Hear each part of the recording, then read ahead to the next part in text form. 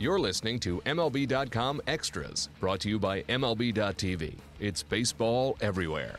Hi, everyone. Thanks for tuning in. I'm Anthony Kachevitz, and this is our latest look at the Atlanta Braves. I'm joined by Mark Bowman. And Mark, obviously it was a pretty active early hot stove season for the Braves. Coming off some serious strides in the second half of 2016, they sought to address their rotation. They did so in a fairly aggressive way with some quick signings of Bartolo Colon and R.A. Dickey to one-year deals. Acquired Jaime Garcia from the Cardinals. He's also under wraps for 1 year. So obviously, short-term veteran variety, but it adds a lot of credibility to that rotation.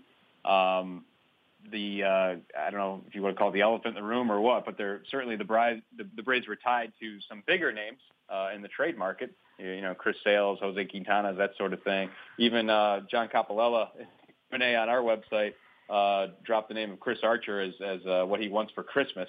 But it doesn't seem like, with where this club is at in its rebuild, to totally blow up the farm system for one of those guys doesn't seem to make a ton of sense, although sometimes, things make more sense than they seem. What are your thoughts on the rotation as it stands today, and are there any chances of maybe a big name still joining this bunch before 2017 begins? So when Coffey has his phone in his hand, there's always a chance. This guy never stops, evaluating and, putting pieces together and saying, well, does this make sense? Does that make sense? Because, hey, look, the Chris Sale deal basically ended with this. I mean, the conversation was this. We want, the Braves have been looking at Chris Sale for 4 years. They called him back, said, look, it looks like he may be more available this year. What's it going to take?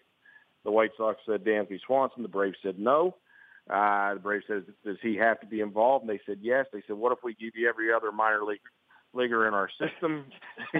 And the White Sox said no. So that's about how far those talks progressed. And, for Chris Archer, obviously Coffey has made it known. There's still some interest. But from what I can tell, the Rays ask still hasn't neared the Braves' comfort zone. And I think the Braves have to look at what they have. You go get, it'd be nice to have Chris Archer in that contract. It's one of the friendliest contracts in the game. But there's a potential that, to get Chris Archer, they might have to give up at least two Chris Archers. Or, their strength and their rebuild is through this depth, the amount of pitchers that they've compiled. You don't want to take away from that depth too much because you really don't know exactly who's going to hit. You look at that next wave. I mean, you've got Matt Whistler and Aaron Blair. You can't give up on them. You get a pretty good feel where Mike Foltynewicz is going. Now this next wave, you've got Sean Newcomb, Patrick Weigel, Max Fried. You're optimistic about all three. Well, we were really optimistic about Aaron Blair and Matt Whistler at this time last year.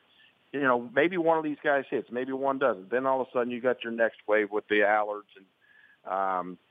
and then some of the guys that even they drafted this past year on the way. So you don't want to take away from that depth just to go out and get a Chris Archer. You may have been tempted to do so for Chris Sale. I think I'm going to put Chris Sale in a different category than Chris Archer.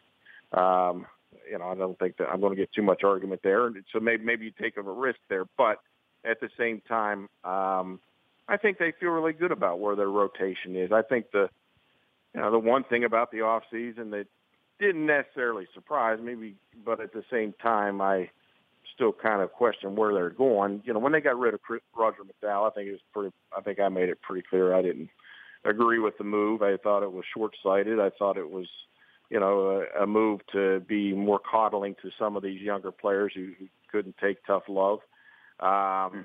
This is a guy who was, he's a pretty good. I think he's as good a coach as they've had, at any point in time since I've been covering this team. They said they didn't like the way he handled young pitching, and then they go out and get two 40-year-olds right off the bat. But as October went on, I did hear that Dickey and Colon were probably their top two targets. So it really wasn't too surprising when they, got those two guys there in November. I think the most surprising part might have been that, Colon was willing to leave New York, but at the same time, he's so close to, the most wins record by a Dominican Latin pitcher. He's got those records sitting right there in front of him. He wanted to an opportunity to pitch, and he's obviously has that relationship that you've known about, for a long time there, back there in Cleveland with John Hart. So that helped. Jaime Garcia is a bit of a gamble in my mind. You look at his injury history. The Braves keep saying that, he's in a contract year, he's motivated. I think Mike Hampton was motivated. Sometimes your body just doesn't allow you to do things you want to do, but at the same time, they didn't give up a lot for him. They've shown their willingness to flip guys in the past. It's not necessarily as easy to flip a guy with a $12 million contract, but if he's pitching effectively, that they're going to have to create some spots for, like I said, some of those young pitchers. You don't want to block their path. So if a Whistler, Blair, Newcomb, and Fried is ready in June or July, somewhere in that area, you do want to create a spot. So maybe you flip a Garcia or either one, or one of those other two guys, the 40-year-olds. Yeah, Garcia, in a contract year, it's not a question of motivation. It's a question of ability. We always talk about contract years. There's always guys who have terrible contract years. It's just the contract year is not the driving force. It's the conditions, your body, your ability, and whatnot. So another narrative we like, Mark, in this business is guys returning home or guys returning to their roots. But here's one I can't shake. Matt Wieters. I can't shake this one. I know it's been said publicly, but he's still lingering out there in the market. There's not a lot of great obvious fits for him. He went to Georgia Tech, of course. Now, Tyler Flowers did put up good numbers last season, but do you think there's any possibility Wieters falls in this club's lap in the new year? This price is, his price is probably going to have to fall far below expectations. I get it. I understand why there's interest, but as far back as July, August, when I was asking about Wieters, let me make this clear. Obviously at that point in time, Ramos had not suffered a knee injury, and he was more attractive. So I'll preface it by saying that. But even when I was saying, well, what about Wieters? They're saying, look, he's over 30. It's just a big catcher like that. You just don't know exactly how he's going to continue to evolve over the next years. Can he stay healthy?